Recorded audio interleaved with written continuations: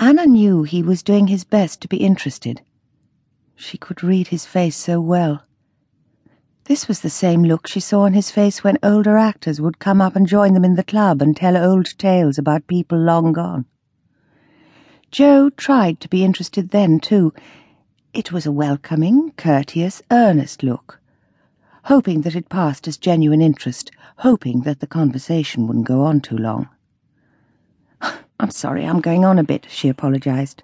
She pulled a funny face at him as she sat at the other end of the bed, dressed only in one of his shirts, the Sunday papers and a breakfast tray between them.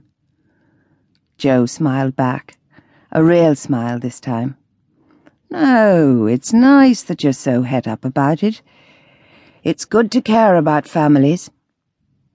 He meant it, she knew. In his heart he thought it was a good thing to care about families, like rescuing kittens from trees and beautiful sunsets and big collie dogs. In principle, Joe was in favour of caring about families. But he didn't care at all about his own. He wouldn't have known how many years his parents were married. He probably didn't know how long he'd been married himself. Something like a silver anniversary wouldn't trouble Joe Ash. Anna looked at him with the familiar feeling of tenderness and fear.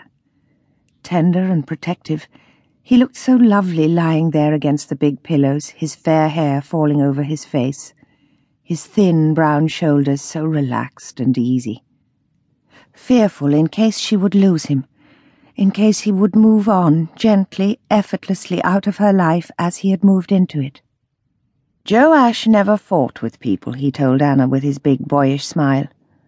Life was much too short for fights. And it was true.